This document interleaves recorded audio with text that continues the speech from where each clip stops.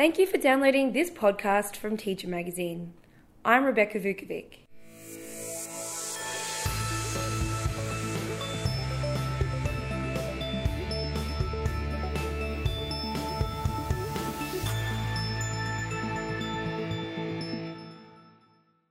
Out-of-field teaching is a part of the Australian school system, mostly through necessity, but sometimes by design.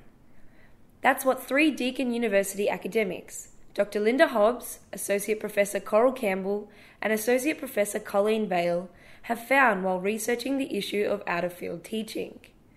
They've looked closely at teachers' experiences of being out-of-field and changes to their practice and identity over time.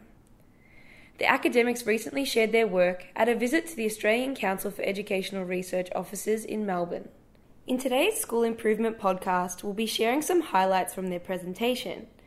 But to kick things off, we heard from Colleen Vale, who explained more about the Australian Research Council project they've been working on and the 3 lines of inquiry she's been following.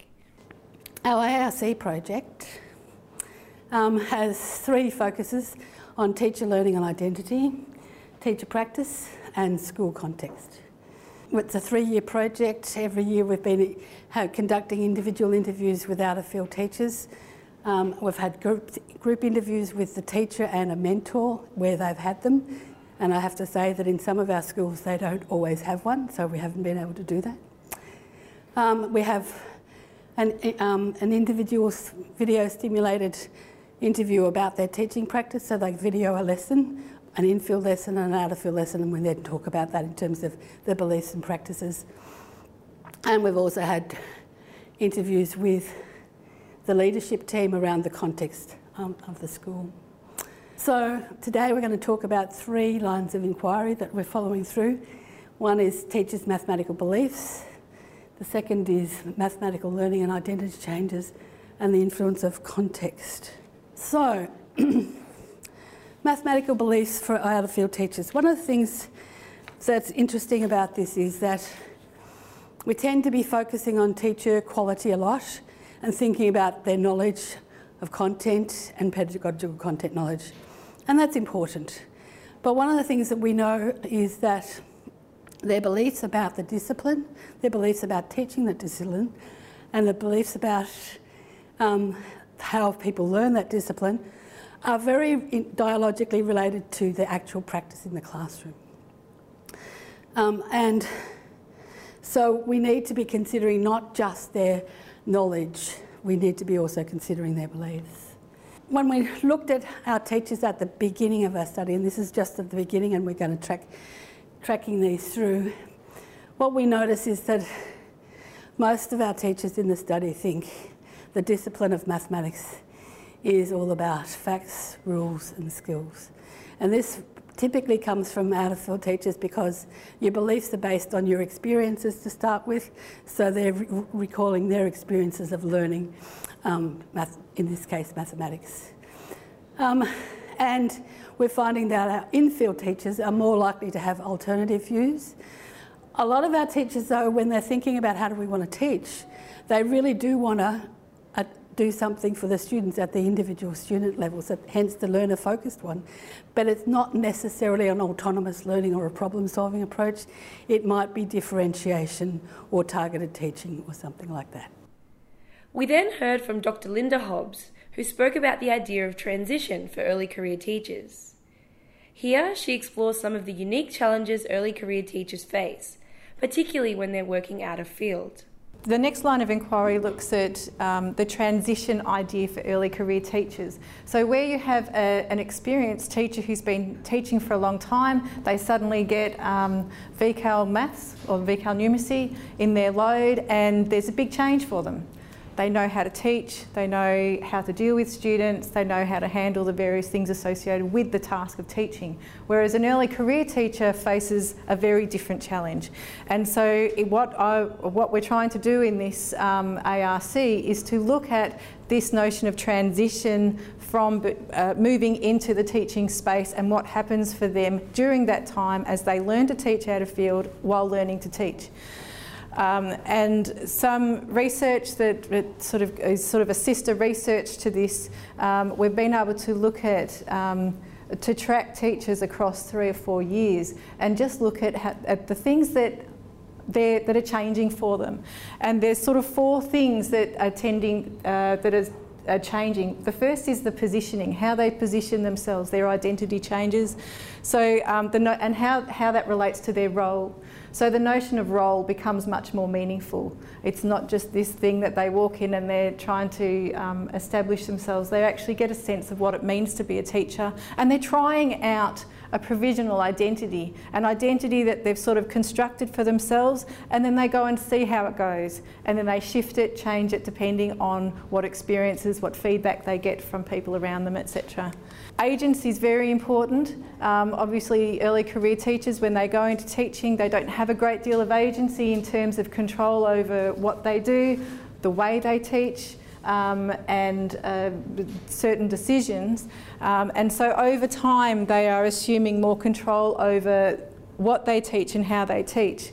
Although sometimes allocation is never really in the control of any teacher. We're very aware of that. But often you have very experienced teachers who they'll take the senior classes before any of the junior teachers. The next is continuity. So they're establishing continuity across subjects. The notion of continuity ties back to that notion of discontinuity that we mentioned before.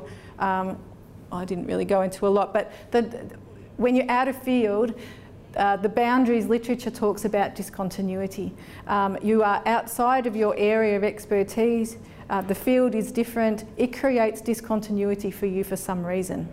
So it's not actually just the fact that you're teaching out of field, but the fact that there is some problem, there's some issues that you're dealing with. And so over time you actually establish this continuity, the boundaries become permeable, in that there's not so much discontinuity that you're experiencing. You're beginning to see what boundary objects you can use to move across the different subject areas. So for example, a teacher might use the design process as a boundary object as they move from the science classroom. They take that into a textiles classroom, for example, which is one of our teachers. So that design process makes that boundary crossing doable for them. They can work with that. And so over time they are, there's this notion of disruption. Disruption's not a bad thing, as we know, but it's a matter of how that disruption, the effect of it, whether it is totally demoralising or if it's that opportunity for learning. And then the last one is expertise. So the nature of the knowledge and beliefs, over time they become clearer. The knowledge that they need to know becomes clearer. They forget the things that they don't need to know anymore. One of my teachers talked about that the other day. So their knowledge is becoming more complex, refined, experience-informed. The knowledge of the task is clearer. We then heard from Coral Campbell, who spoke about school culture and the impact it has on beginning teachers when they first begin out-of-field teaching. When looking at school culture, she explored several different things, including leadership practices, teacher interactions, supporting and resourcing, timetabling, the agency of teachers, and more. Here, she shares a specific example of one school's unique approach to out-of-field teaching. So, I'm talking about one particular school that I was at, and this school had a program which was called Fuse, and the program ran between years 7 to 9, and the students were allocated to these pods of quite large groups. So the school had was built about 6 years ago, but it was built with large open areas, and they would place 60 to 70 students in this pod and assign 4 teachers. So at year 7, I think they have maybe 3 pods for the year 7 group, 3 or 4 for year 8 and 9. But those 70 students would be taught by the same 4 teachers the whole time. And the way they set it up was that they would have a science, maths, English and humanities teacher. They would have defined lessons in science, maths, humanities and English, but that was, say, for 2 hours of the day, and the rest of the day the students would come together as a large group and do tasks from any of the areas. So there was a lot of student autonomy around what they were choosing to do. In that time when there was the students were all together, the 4 teachers would be there. And if the student was working on a maths problem, but the maths teacher wasn't available, that student could ask the English teacher or the humanities teacher. So all of the teachers had to know what was happening with all of the curriculum areas. So when we looked at the culture, what we found was that in general the leadership allowed teacher choice in allotment. So as these young teachers came into the school, they were happy to take maths if they felt comfortable with it. They had some choice then in what they did in their senior areas. The teacher interactions and relationships, they had critical friends or mentors assigned in their first year, but because of the arrangement where the teachers all sat in one office space, they actually tended to bounce ideas off each other. So the idea of a critical friend or mentor was less important to them, and by the second year they didn't have one established. So they'd moved past the idea of a mentor. The actual structure of the pod allowed this idea of resourcing, sharing of resources, sharing of ideas, and of course the attitudes and structures around PD. They were strongly supported for PD, but what they found was that many of them said although they felt they needed PD in their outer field areas, they felt uncomfortable going to a designated PD in their outer field areas because they felt that they knew so much less than the other teachers that were there. I went to a leadership meeting at the school I had just 2 weeks ago, and I put this to the Prins. I said, these are the things that you need to do to support your outer field teachers. And I actually got them to do a checklist about whether they did it all the time, sometimes, whatever. What really came through out of that checklist was that the 2 things they didn't do well was providing additional planning time for beginning out-of-field teachers. So beginning teachers have a small allocation in their first year because they're beginning, but if they were beginning and out-of-field, they didn't get any extra allocation to do out-of-field. And the other one that they didn't do very well at this school was this idea of trade-off for taking an out-of-field area. So if you're taking something outside your expertise, could you then be given, an in-field area as a trade-off? Or could you be given more time to do PD or things like that? And they identified that those 2 areas were things that they needed to work on. To conclude the presentation, we return to Linda Hobbs, who summarises the findings and discusses what schools can do moving forward. There is clear evidence that there is teacher learning and developing of teacher beliefs and practices through boundary crossing. Actually, it's the way teaching works in Australia. The reality is that in most schools there is out-of-field teaching, and in talking with unions and political people and subject associations, actually it's just the way we do things in Australia. But it doesn't have to be that way, and in fact other countries won't stand for it. So it is bifurcated depending on your experience, probably depending on the amount of support that you have.